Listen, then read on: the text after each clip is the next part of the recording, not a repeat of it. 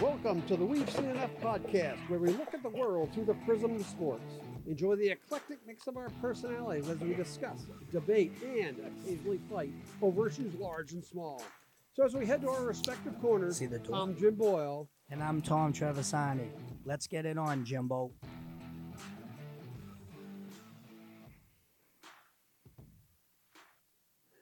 All right, welcome to Season 1, Episode 4.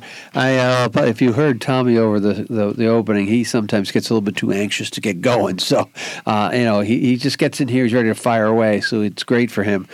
He was commenting on the fact that we have this really cool poster now of our podcast sitting on the door with the boxing gloves and everything. So, we've been. I have to say, Tommy, it's been pretty successful. We're growing into this really well, and I think eventually we'll get some guests in as well. But the good news I have for everybody this week is that Tommy did not travel this weekend, so he's no travel stories for us. The bad news for everybody is I'm going to be traveling over the next 2 weeks, so I'm not sure how much you're going to get to hear the dulcet tones of Jim Boyle. But you might get to hear Tommy if we get him in the studio. Maybe we can do some remote call if we have to. So, Tommy, just real quickly, what's going on with you today? Nothing much, Jim. Just watched, that game a little bit last night. It was like a real stinker, if you can call that. Yeah, we could call it that. We'll transition to that game, meaning the Patriots and the Bears. I do recall, if I think correctly, you saw the Bears out in Chicago, and your buddy Dave Borgonzi, is that how you say it? It was, yeah. I seen him on TV a few times last night. Yep, Dave Borgonzi. We were looking for him. I couldn't see him. Oh, no, I actually did. And then I guess after the game, when they were interviewing the Bears, he was actually right behind the head coach. I got bad news. Why weren't you at the game? Actually, I could have went. We got a call to get the tickets, but, we're going out there in 2 weeks when Indy comes here. Justin's going to be traveling here, so we're going to go to that game. Okay, we just took a little bit of a break. I thought it was because if you get your hair wet in the rain, it ruins the look. So I was a little worried. I said to Jack, Jack, is Tommy at the game? He could probably have like a club seat, a nice place. He could sit in the owner's box with the owners. He decided. I figured because of the weather and the long drives Monday night. Why the heck would you go anyway? Because to watch that stinker. It was just. I don't know, the Patriots thought they were just going to be able to, just not show up, I guess. I mean, that was just, they were totally beat on all three phases of the game. It was unbelievable. So easy question for you. Who'd you root for? I rooted for the Bears. Okay. I mean, I don't mean to be, that's my good friend, and it's just, I'm sorry. I was just definitely rooting for the Bears. Okay, so you're going down to Foxborough. Justin's coming in. My boy Justin Trevisani. Yep, he's traveling in 2 weeks. Indy's coming here in 2 weeks. Yeah, 2 weeks from yesterday. Who are you going to root for? The Colts. Oh, my God. You're such a front runner. Of course I am. Oh, somebody's paying his son's paycheck. He's rooting for him. He's stick his guts. I mean, if Jack played for the Yankees, which would never happen, I definitely would be rooting for the Red Sox. Oh, please. See, I tried to get Jack to go with you down to the game. I should invite him, get him out of my hair. He can come. He doesn't even answer the phone calls. We know that. So let's go back to the game. It's pretty simple. It was... Belichick said what he was going to do, and he did it. And I'd like to, as we get into the program today, let's look at the quarterback controversy. And not even on the Zappe and the Jones situation, but just quarterback controversy. What is he trying? What is? I don't like that we talked great about Bill Belichick last show, but what is he thinking? What would be your thought process going to that game? Jim, I would have thought what he probably should have did. I know he started Mac Jones, which I thought. Maybe he should have went with this kid one more week and maybe got him a little more healthy. But how he did, he went back to Jones. And then, the first three possessions, they didn't really do anything. He threw the pick. And, Belichick, he doesn't like the turnovers. And then he turned over to Zappe. And I thought what he should have probably did, if anything, he should have just started Zappe. And I think once Zappe came in, they had those 2 touchdown drives, which were nice. They went up 14-10. And then he seems like he struggled in the second half, like a lot. Like, he couldn't do anything, the kid. So my thought process would be that he's got the Jets next week. If you're gonna play Mac Jones, you want to get him some air, get him some time, right? Get him some reps. So if that was his logic, then I agree with it. That's fine. But if it was just the logic, is I just want to get him out there, see what he does, so I can compare the two. I mean, you don't want to at this point in the season 3 or 4, you don't want a quarterback controversy. But I'm gonna take offense to what you said there about Zappe. He wasn't even good in the first half. I mean, he came in, he had two wide open receivers, not one really. He had one wide, and I forget who that was. It was 19, I'm not sure. Who he threw behind him. He wrote touchdown pass. He throws the ball. No, he made actually the guy had to come back for the ball. You're actually right. That wasn't. He made that really one good pass. You are right. And then Aguilar made a great catch. He went way high. So it's Tommy's getting hot in the collar here on the thing. Do you want to take that jacket off, Tommy? I'll turn you down. No, I'm good. All right. So again, it was they are what they are. It's always like Bill Parcells always said, you are what you are. You are what you reckon. If you're 7-7, you're a mediocre average team. So let's look at quarterback controversies over the years. Never work out. Going back to Roger Staubach, Craig Morton for Dallas way back in the 70s. And then coming forward, everybody always goes back to the Brady Bledsoe thing, but that was just a unique situation where the coach had a quarterback he liked who wasn't the superstar quarterback. The coach had a quarterback he wanted to play in a situation. But every other time you have a quarterback controversy, whether it's high school, whether it's college, whether it's pro, it always seems to backfire and not really work. No, absolutely. I agree. I just think, look, in regards to the Patriots, then you've seen what happened in Indianapolis. That's another thing we can talk about. It's just, a lot of it comes back to, you think with the starter, and they're getting paid, of course, more money. And I'm not saying that these coaches are forced to play these guys, but quarterback controversies usually, they don't work out for the team. I agree with you in that aspect. We can go back to, but what Belichick was doing, I thought yesterday, is playing the two different quarterbacks, and I think you heard he was even saying he was thinking about that. I thought that was kind of a little crazy too. I mean, you just got to kind of know who your guy is, and I kind of thought what he did there was a little, I don't know, I wouldn't say cheesy, but maybe he should have just started one and went with one. How he just went to that kid that quick. I think that was kind of a slap in the face to Mac Jones too, a little bit. Yeah, I totally agree with you on that. I mean, again, look. We talked about this a couple of times over the last couple of weeks. Is the NFL's is it mediocre? They protected quarterbacks. You get some games are really exciting games, some games are dull, defense-dominated games. And I look at it as I look at my fantasy team. There are 32 teams in the NFL. All right, there might be 15 quality quarterbacks who can really lead a team to win. And of those 15, 2 of them are named Brady and Rodgers, who are having crap show years. So is it really a controversy that Zappe can manage a game and the semi-hurt Jones can't, or is it that Belichick just want? I think Belichick wanted to get him reps. I don't think there was an ulterior motive here. But again, what's going on with quarterback play? Why? We have 1 million college players, and we get 32 college, high school, pro quarterbacks. How do we not have quality quarterbacks everywhere? Go to your friends in Indianapolis with Matt Ryan. What's going on? I know, it's crazy because you think it with all the scouting today and everything that's going on. There isn't just, is there really good quarterbacks out there? And we're just not, they just don't seem to come over to the NFL and they're as successful as, like you're saying, that they should be. I know, I can't figure it out either, but for this league, like you said, there's 32 teams with all the scouting, with all the services that you said half of the quarterbacks in the NFL really stink. They're not that good. I don't mean, they're terrible. Yeah. It's really crazy. And I was watching that Indy game, and I was watching a little of it on, the red zone, and I just can't even believe the turnovers. It's just crazy. It's just throwing the ball. And this is a guy who's been playing for 14, 15 years, just throwing into double coverage. It just turns games around, and the quarterback play, you're right, is very poor right now. And like you said, with Rodgers and Brady, and they maybe could have lost this step, but even Rodgers too he's not looking that great this year either. So then where's the fault lie? And to me, I would lay the fault. College football has changed the way they play. They play the spread. They got these athletic quarterbacks because they don't get hit by the freight trains that are hitting NFL quarterbacks. You're not really, the Lamar Jacksons of the world have proliferated, whatever the word is.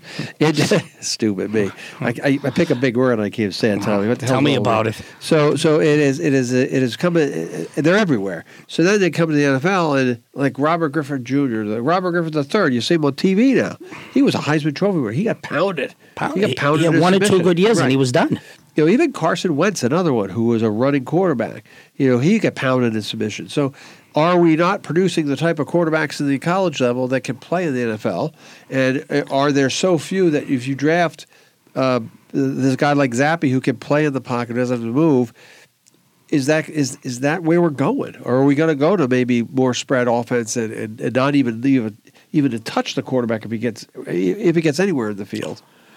Well, yeah, this year I know there seems to be. I mean, last year's class was, if we recall, was pretty weak, right? But I think this year the kid from Alabama. Then who else? The kid from Ohio State. Yeah. There's supposed to be about 3 or 4 good ones, but those Ohio State quarterbacks never do nothing in the NFL, as you know. And I just think you're right. It's these spread offenses and everything, but these players are going to the NFL. Like, they're throwing for all these type of yards, Jim, but is it really translating into, like, more wins? Like, from what I'm saying, the bottom line is you still have to make throws in the fourth quarter, and it seems like a lot of these spread quarterbacks, they're putting up great numbers, but they're really not winning either. I mean, let's get into Lamar Jackson, as great as he's been doing. Really, come playoff time, it seems like that kind of gets tighter. He doesn't really seem to win in the playoffs, too. Right, that's true. The other thing, and we could do another show on what makes a quality quarterback. What differentiates Brady and Manning and what's his name, Josh Allen. Now, who's a running quarterback, but he's a big guy who can throw the football a mile. What differentiates? What makes those guys better quarterbacks all around? Is it because they see the field differently, because their intellect is such, their football intellect, we'll call it, is such that they, like I think with Brady and Manning, was always they could see something on a defense and know exactly what they wanted to do, get rid of the ball as quickly as they could, and be successful. So, again, I think what we're bringing in from college, the level of quality that's coming from college to the NFL, there just aren't enough good, solid, quality quarterbacks to fill out rosters. Now, I got my Temple shout out once today because my Temple guy, P.J. Walker, who led the Temple to their best success in the last 50 years, he beat Tom Brady with Carolina Panthers. And P.J.'s a smallish 6'1", 5'9", 5'11" to 6'1"-ish. Doesn't make mistakes, game managed, but he's stuck around, and he's the third string quarterback. And maybe Matt Rule had a job if he had kept a guy who just understood what his role was and didn't try to do too much. Whereas Baker Mayfield and Sam Darnold down there, who knows what they're going to do? Well, look at those two guys. Do you know those? One was a Heisman Trophy winner, and he was the first pick in the country, and then Donald was the third pick, Jim. Right. And there's this kid. I don't think he was an undrafted free agent, correct? Undrafted free agent. You know where he started, Alf? Well, I should know. It wasn't Temple. No, he's the Temple guy all through and through. But he started his pro career he was on the bench reserves for Indianapolis for a while. He played there. That's right. You're right. He was in Indy, Jim. You're right. Very good. He was, and he backed up Luck. But that just goes to show you, there's these two guys, Heisman Trophy winners, making all this money, and they can't even. He's beating these guys out. I mean, these guys are terrible. Yeah. I don't mean to. No, terrible is probably too nice a word. No, it's too nice a word. You know what it comes down to, Jim? I just think what we talk about in college and the NFL, what looks open in the NFL isn't open. Things close quicker. These guys are more athletic.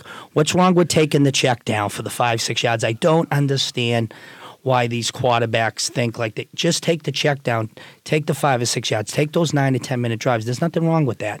I just think everyone goes for the big play. And getting back to, like you were saying, the great ones like Brady, it is the intellect. Think about him all these years. What is so great about him? He doesn't usually turn the ball over much. Correct. And Jim, even this year, everyone thinks he's having a bad year. He's got one pick, Jim.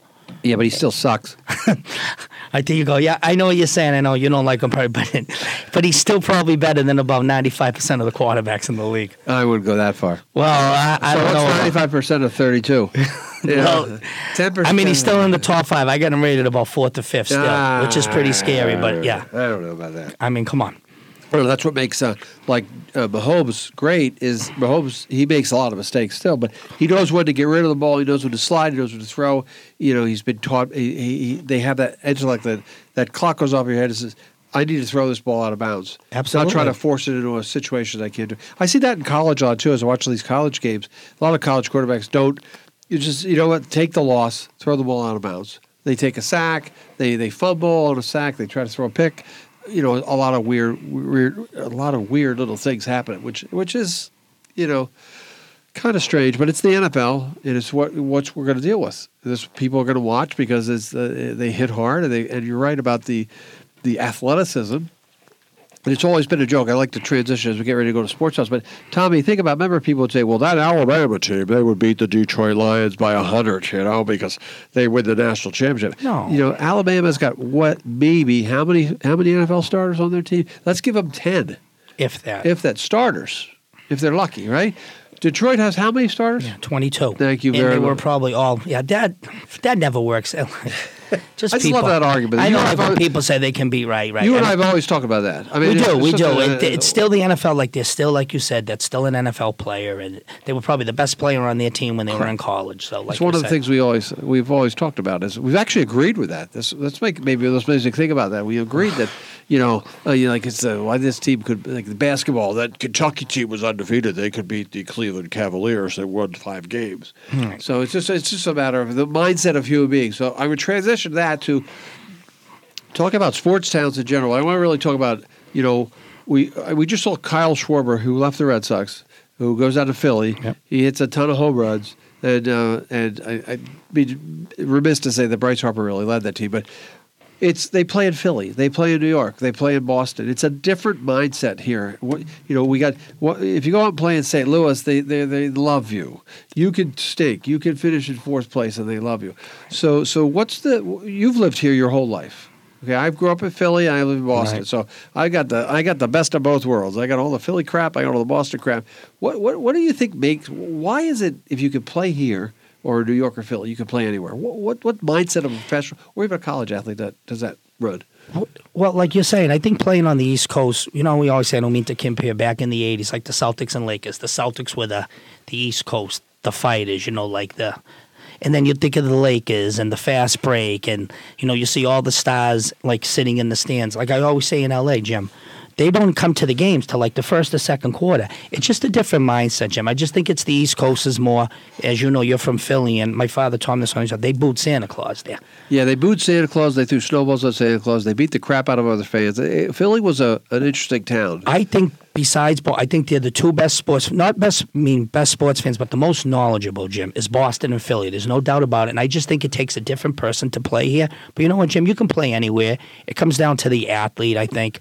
Not saying it gets blown out of proportion, but like you said, with all these talk shows and like what we're doing, the media is kind of ruined it a little. But I just think you just have to be very thick-skinned to play like in Boston and Philadelphia. And like you said, it's different than where you play, like, say, maybe you play like in a Cleveland or you play in a St. Louis. They love you no matter what. Yeah, it's like if you come back to it, it used to be years ago when we have newspapers, which we don't have much newspaper anymore. Yep. When we used to have newspapers, you had 12 beat writers or 12 papers within the Boston area who were covering the Red Sox or the Celtics or the Bruins or the Patriots.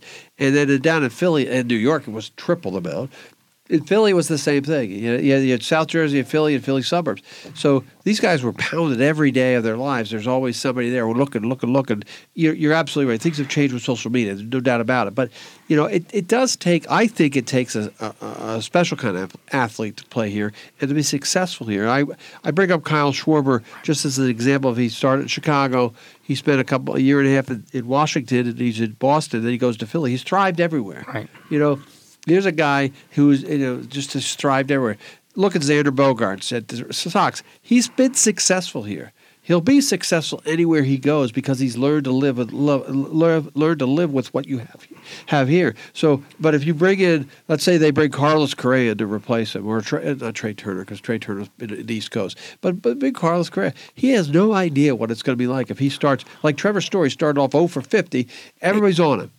And all of a sudden the weight of the world's on you. I can go back to, I'll use the Red Sox as my example. I knew you were going to say the shorts off from San Francisco. They picked him up, from St. Louis. St. Louis, I'm sorry. Wrong state. Wrong state. But yeah, actually he made the last out in the 2004 World Correct. Series. But you're right. I'm sorry. So they brought him in, and he struggled. He struggled with all of a sudden he in April he's hitting 200, and the crap he had to take, he just wasn't ready for it. The next example I'll use is Carl Crawford, who came here, superstar in Tampa. What do you got going in Tampa? Nobody even knows you're playing in Tampa, right? He comes here, he struggles, he couldn't do anything right. And he's gone. Even Adrian Gonzalez, another one. I can't play him on Sunday nights. That Jamoke, he's a jerk off, that guy. But to make another Which one? Gonzalez, if you remember. Yeah. He's another one. He couldn't. He was originally the number one pick. I just didn't know. I just never liked that guy. I remember he used to complain, I don't want to play on Sunday nights. Right. Because he was. But to make a long story short, here's a guy, to use an example, I think maybe one of the greatest Red Sox ever, came from a small market. Look at David Ortiz. Let's go the other way. Here's a guy who come from a small market who came here, and he shined.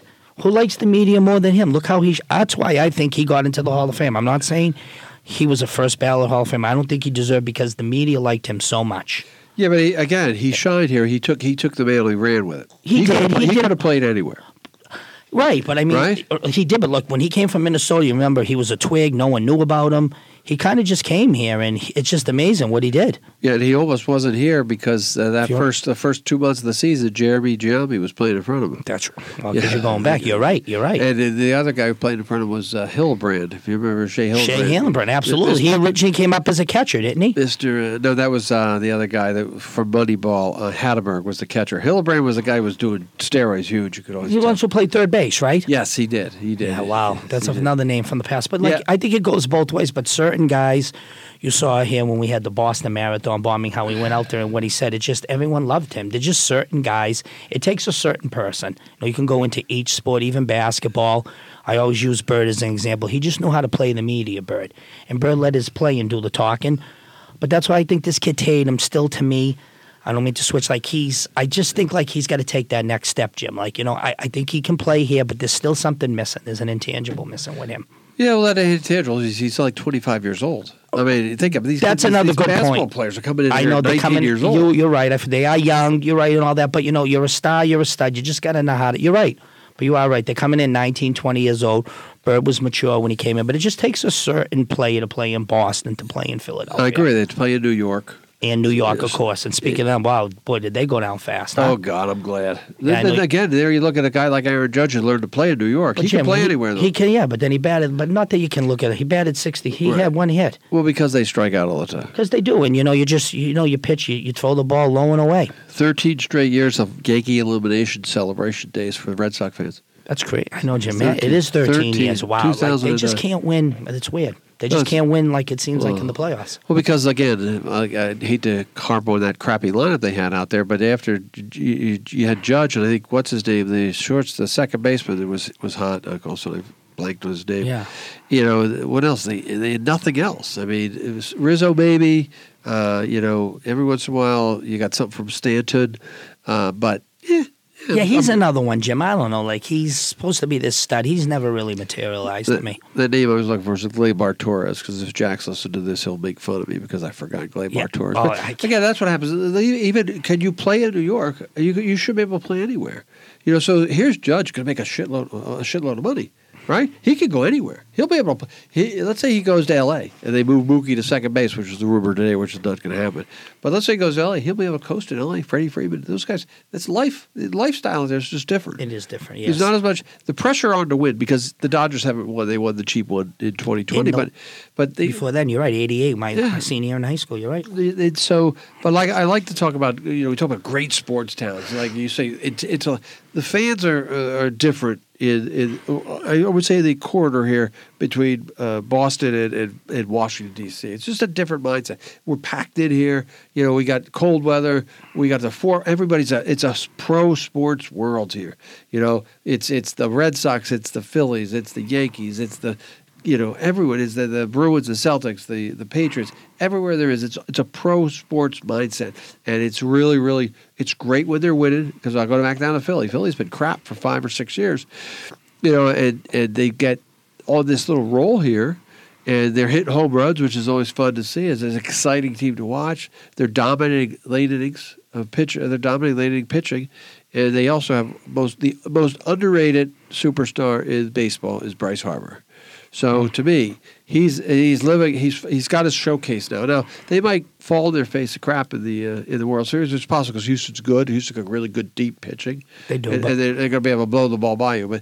But this is they've winning in Philly. Philly they're greasing the light poles and they're greasing the stoplight poles so people can't climb up them. And I'm watching a show for Philly, and they're on the top of the poles because they can't grease the poles enough for us. Because that's what people want to win. They love to win, but they're competitive, and they'll let you know when you suck.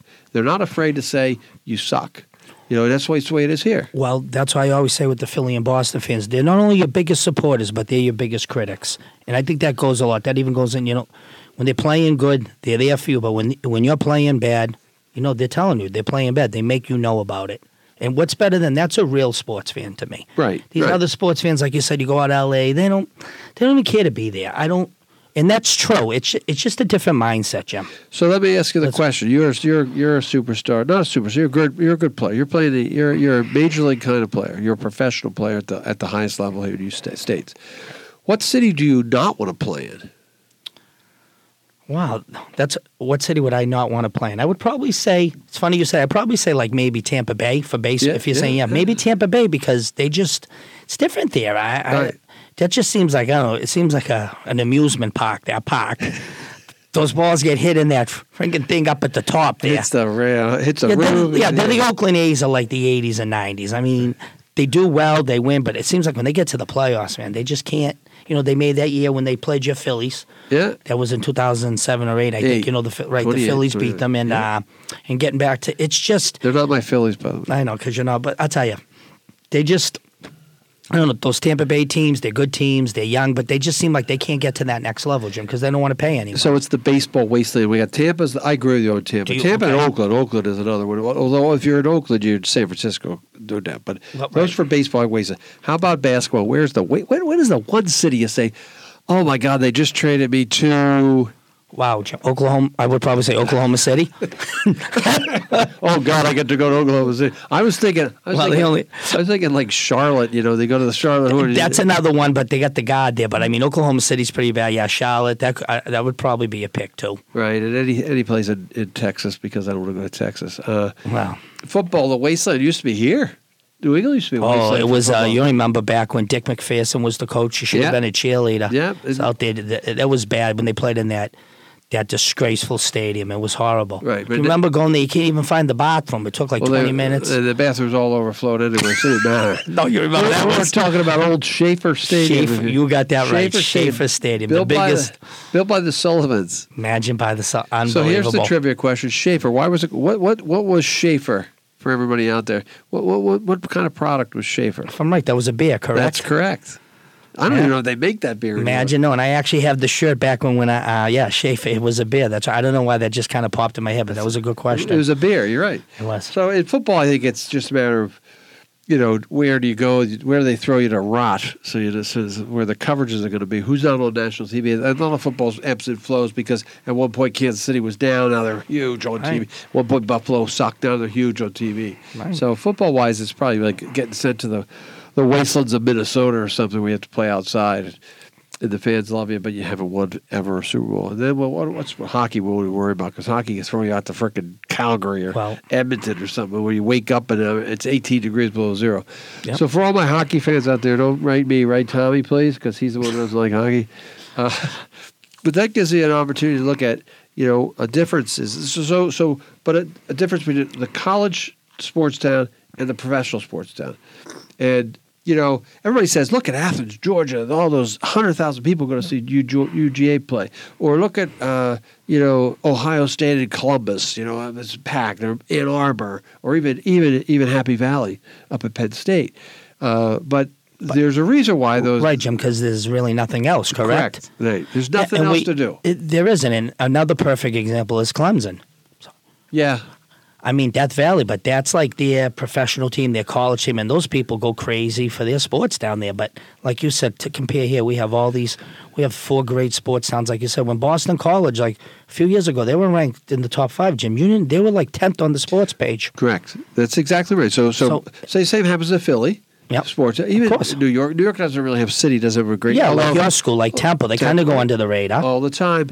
Even like New York, St. John's in basketball, unless they're really super good, they're at the bottom of their pecking order at the bottom. Yeah, because they're in the... Yeah, and you would think that would be because back in the Big East with those days, St. John's was huge. Even we talked about St. Peter's, which is outside of is in Jersey City, so right outside of New York.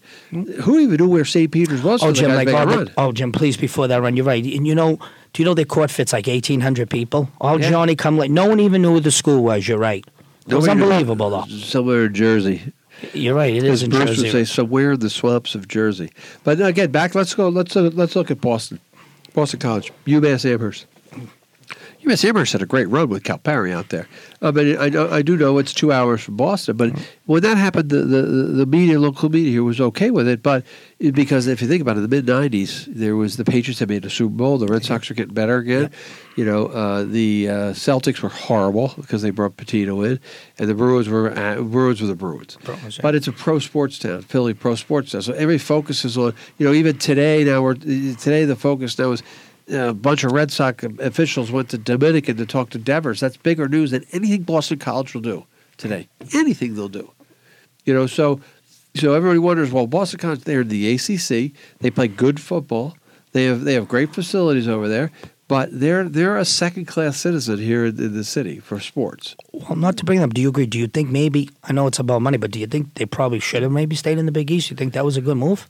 I think it was a good move money, football-wise, because football in the Big East was going to dissolve anyway because the basketball schools are going to all pissy at the football schools. I know, but I think the biggest mistake, I agree with you, is leaving the comfort of your natural rivalry within the schools that were here. Right. You know, and if you look at it, it all started when Penn State went to the Big Ten in the 90s. You know, Penn State leaves the Big Ten. The Big East is got basketball really focused, and then the football comes in. The Big East starts to bring in schools from the South. Miami came in, Virginia Tech came in, Louisville came in, Cincinnati came in. So that was football driving that bus. But if you look at, there's probably enough quality schools in the eastern part of this country that you could have put a pretty good total conference together. But once Penn State left, the BC had to look out for themselves.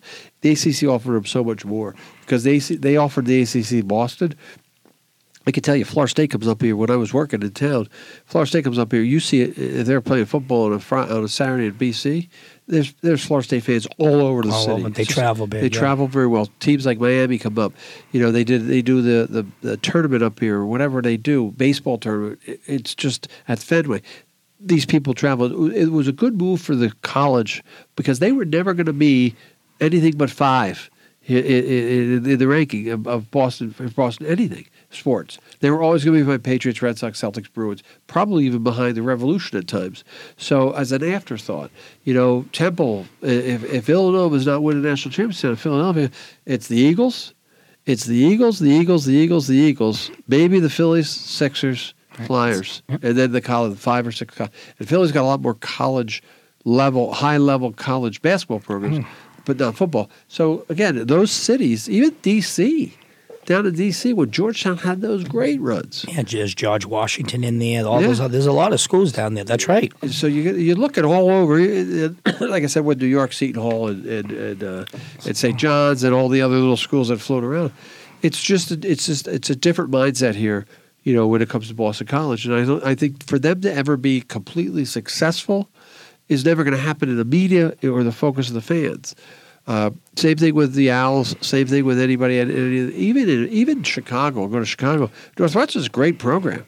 Northwestern plays in the Big Ten. They do. They're right in. It's weird because I was just there. It's funny how they're right in downtown Chicago. Great teams. Great teams come in.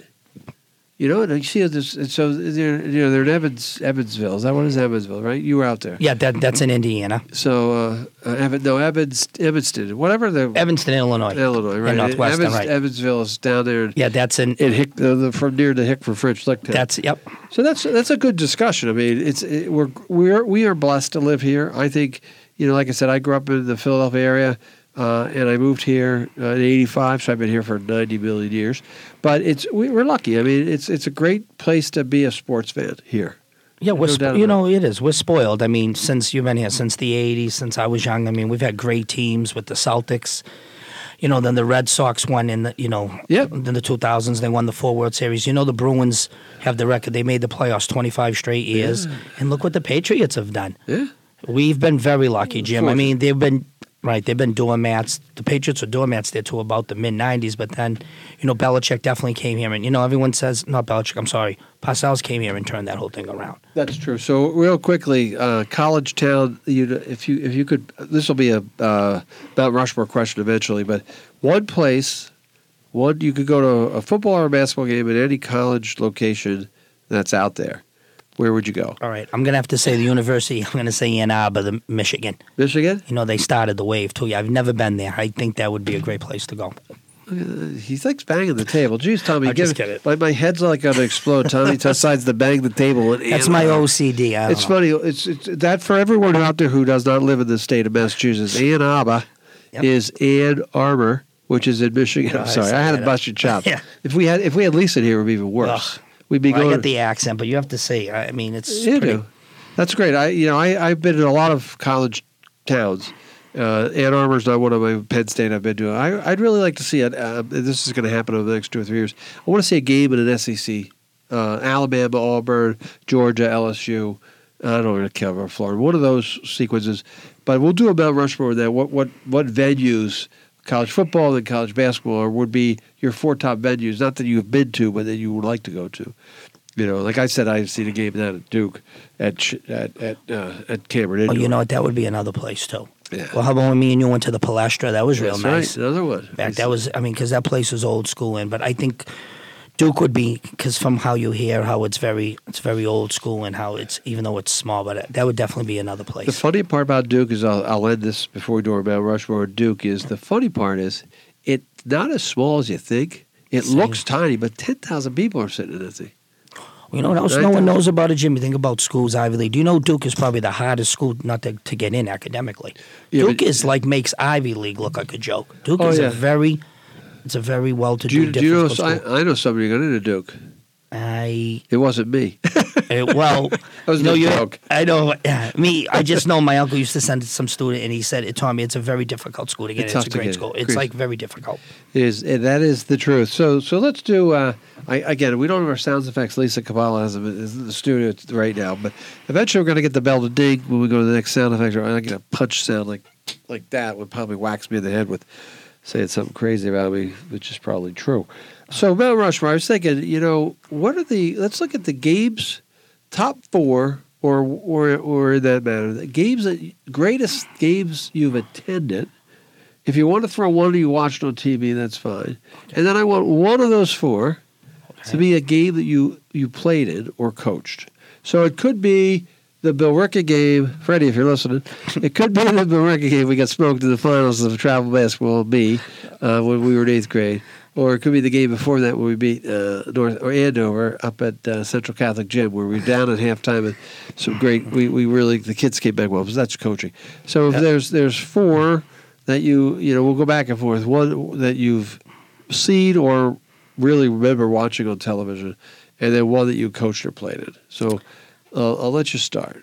I don't think I ever told you. Okay, the probably the one that I've seen and I was at, of course, was 1984. The Lakers and Celtics, of course, when the Celtics won in 7 games. So you were at that game? I was at that game. That's a new one. I have not heard that. I know. I can't believe I've never told you that. That's kind of bragging on me. Man. A little bit. I have not been to a big Celtic game in my life. I'm kind of depressed now. I'm going to have to go home now and think Tommy's been to a Celtic-Laker final game, and I have not been to that. Jeez, that's great, though. Those are fun times. Was that back when the Garden was like 150 degrees? Oh, it was. That place was just it was a barn. It was terrible. But I'll tell you, there was nothing better than watch a sporting event there. Yes. Yeah. You agree. Yeah. I've seen the people really got into it, and it was just, like we go again, it was just so fun to watch those teams, Celtics teams. I've actually seen a tennis match in there. I saw Jimmy Connors play there at like a charity kind of thing. Somebody where I work gave me a ticket, so I said, what the hell, I'll just go. It was easy to get to, too. But you're right about the Garden. Yeah, I don't have anything. The greatest thing I had at the Garden was Temple to get to the Sweet 16, beat Cincinnati. My wife was pregnant with Jack, and we were there in March. Kelly and I went to see that, see the back-to-back, the first 2 rounds of the NCAA tournament. So that's what I have. But that doesn't make that even come close to my top of my list. Okay. So I'm going to go in order of almost in age. My number 1 event, college football. I actually have 2 college football. This one has to top the tall charts because we're in Boston. I was actually at the Doug Flutie game against Miami, where he threw the touchdown pass. You said that. That's I was the play-by-play typist for that. I was actually at the 50-yard line, and what was that, 84, right? That was the Friday after Thanksgiving. 84, yeah. That's right. And so I would have been 22 years old, aging myself. And I had to type in every play. Wow. And I just remember the game went back, and the guy goes, it won't be too bad, you'll have time in between. And Boston College gets the ball, goes 3 and out or whatever. And Miami gets the ball. They have Bernie Kosar as their quarterback, and they ran like the hurry-up offense in the first quarter on me. And I'm like trying to type everything in. But I was there. I saw that. I didn't think it was complete from my angle. I was way up high, and I looked like I didn't see Phelan behind it, but I was at that game. So that would be my college football game. It's the one I like to pull out of the hat. It's a fun story to tell.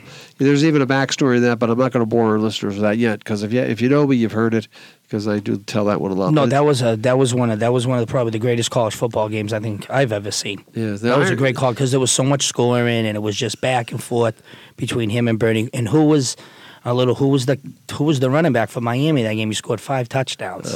Braxton, was it? Close. Melvin Bratton was his name. Wow. Close. But it was just like he was a freshman. And those Miami teams we get back there, they were just incredible. Now, just another quick backstory. The week before, 2 weeks before, that the Hurricanes played Maryland. On the same name. Who was the quarterback for Frank Maryland? Reich was the quarterback. Frank Reich, you're right. And they made another great comeback. Right. And they did. Maryland came back for like 28 points to win that game. You were right. And I was at that game too. I forgot about that. Frank Reich, like I said, just not to I did play high school football. You did. You're right, because he's from Pennsylvania. Played at Cedar Crest High School. We played them as when I was a senior. He was a junior. He was a year behind. Not that I was anywhere close to the talent that he is, but I did. At least I could put that feather in my cap. No, usually you hear like he was kind of like a backup, but backups make great, coaches. And again, this year it's been tough with him. He's been dealt with that Andrew Luck thing. He's been dealt a tough hand. Okay, another one. Give me another live event you went to. A live event. Let me think. Oh my God! I was thinking. Yes, I was at the Red Sox Game 5. 1986, and I was going, Darryl. I was sitting in the right field stands. It's a true story. My father got the tickets at the time. Like, they bought them hot for like $300-400. So it's a true story. I'm sitting in the right field. I go, Dad, these seats suck. I can't see anything. He wanted to throw me on the field. I would have thrown you on the field, too. All right, is that another? And that was the game. Bruce Hurst pitched the complete game. Right. So I'll go my Red Sox. Every big Red Sox game, except for the Big Papi Grand Slam over the last 20 years I've been to. So I'm going to go with Game 4, 2004, down 3-0. That day, 4 and 5, I'll mash them together.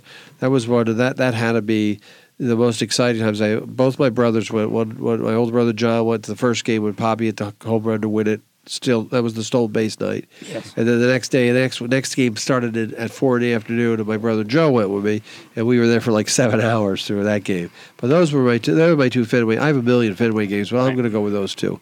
All right, Tommy, get one more if you can think of it. Now, does it have to be? Can this be maybe the one I may have played in and coached in too? Yeah, or are we gonna wait? Well, you can whatever. Go that one. Yeah, that's fine. Well, I'm thinking because I'm running out. Probably I would say is when I was a ninth grader, we won the CYO championship in the ninth grade. We had a really good team that year. We lost one game the whole year, and we actually won at Catholic Memorial. How many threes you hit, Tom? Well, they didn't have the 3-point line back then. How many almost threes did you? Were you? I had about 8 points that game. You only had 8? Yeah, but we had a good team. We were loaded. We went about 8 deep. But that year we won the CYO. We won at Catholic, and we beat the team. It was called Medway. I just remember. Were you representing Chelsea then? I was representing Everett. I was just teasing you. You know that, right? Just real quick, another pro game for me. I've been to 4 of the 5 Temple Elite 8 appearances, and the one that really stands out to me, I was out in Seattle in the Kingdom. You played Michigan, was that? They lost them. They beat Vanderbilt the first round, and they lost to Michigan the second day. And just to see those, that was really great atmosphere. But like I said, I've seen 3 at the Meadowlands and 1 out in California, at Seattle. So I'll go with that one as my third one. And like I said, I got a million Red Sox ones I've been to, but those really the things that I remember. It's things that you're going to sit back and say, I'm glad that I went. Because like I said, I've been to about 500 Red Sox games in my life, so those sort of like melt together. It all depends who you're with. That game at Seattle was by myself. I was with just a group of Temple people. So I'll give you one more chance. If you know anyone live or color, what we might have watched on TV? Oh, on TV, I would say, it was a great game. You probably don't remember. It was a college game. It was Gonzaga in Arizona, and I think it was 2001. Gonzaga was like a 10 seed. They were just coming up, and at that time, Arizona had Luke Walton. It was just a great game. The final score was like 100-98. It was like a double overtime game. It was an incredible game. Yep. Okay, so we'll go Sweet 16 game. Ooh, and that was the beginning of the Gonzaga world, right? That's when they were just starting to make those runs. Yet they had Brooks Steppe was a player. They were just becoming. Wow. Yeah, you're aging yourself now. Yeah, I love. Well, Gonzaga that's when they were really, and they were winning games too. But they were. That's when they were kind of mid-major and they were coming on. Okay, to close out my Mount Rushmore, it's got to be a game I played in. Well, this one I was a participant. I was a member of the team. Yeah. I did not play in this one. It was the 1980 PIA, Pennsylvania Interscholastic, a PIA high school District 3, which is a huge district championship game. We had to travel to Chambersburg from Reading, which is about 2.5-hour drive, even past Gettysburg, and we played Chambersburg at their field for the chance to win our district championship. It would have been the first one in our high school's history. First game went extra innings. We didn't start till about 8:30, 9 o'clock at night. Playing in the night in this old, probably stadium that was built in 1910.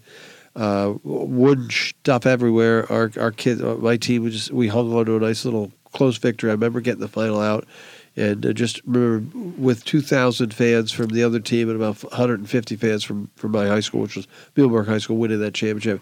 I'll never forget doing that. Hopefully in my career I've had more, but that was the one that really stands out. I know we talked about. We'll ding the bell on Mount Rushmore. Tommy, quickly, your pet peeve. What was that? Oh, boy, how about these three-pointers going on, like in the Celtics game the other night, just everyone firing threes. I just can't take it anymore. They're taking 40 to 50 a game. It's out of control, Jim. I'm sorry. I'm a basketball guy, and I cannot. It's very hard for me to watch a whole game. I just can't do it. So you don't like the analytics about this better to shoot 40 or 50? No, that's all. No, listen, the guys who should take them are the guys who, who can shoot them. It opens up the game. Don't get me wrong. It's helped. Help my kid even play. Don't get me wrong. It opens up the game, but it's still out of control. Like everyone's firing them. It's just crazy. It's just very hard for me. They're taking 40 to 50 a game. They fired up in the rec league?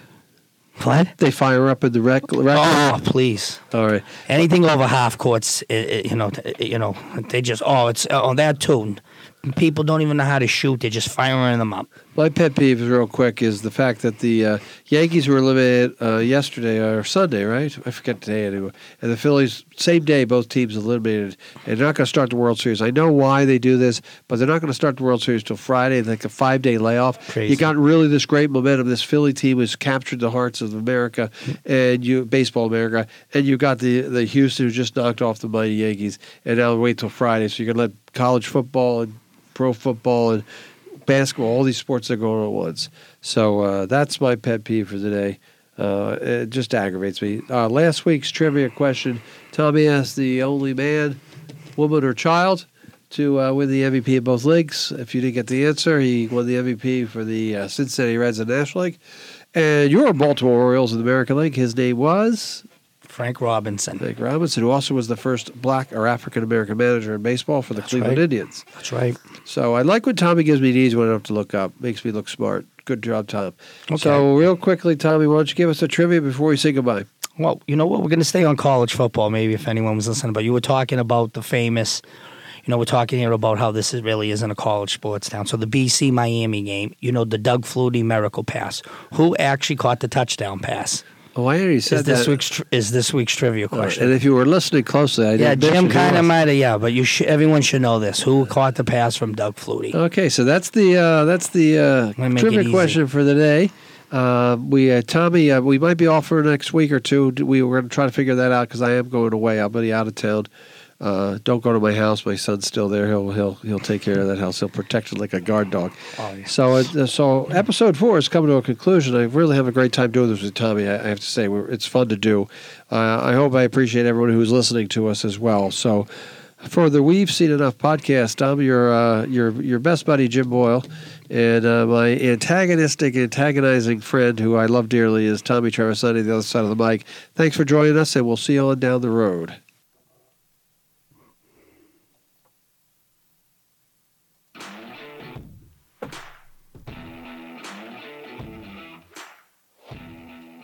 Thanks for listening to this episode of We've Seen Enough, recorded at WCTV Studios in beautiful downtown Wilmington, Massachusetts. If you'd like to get in touch, offer topics to discuss, or stump us with sports trivia, we can be reached via email at jboyle22@comcast.net. That's jboyle22@comcast.net. Along with Tom Travisani, I'm Jim Boyle. Make sure to tune into the next edition of We've Seen Enough.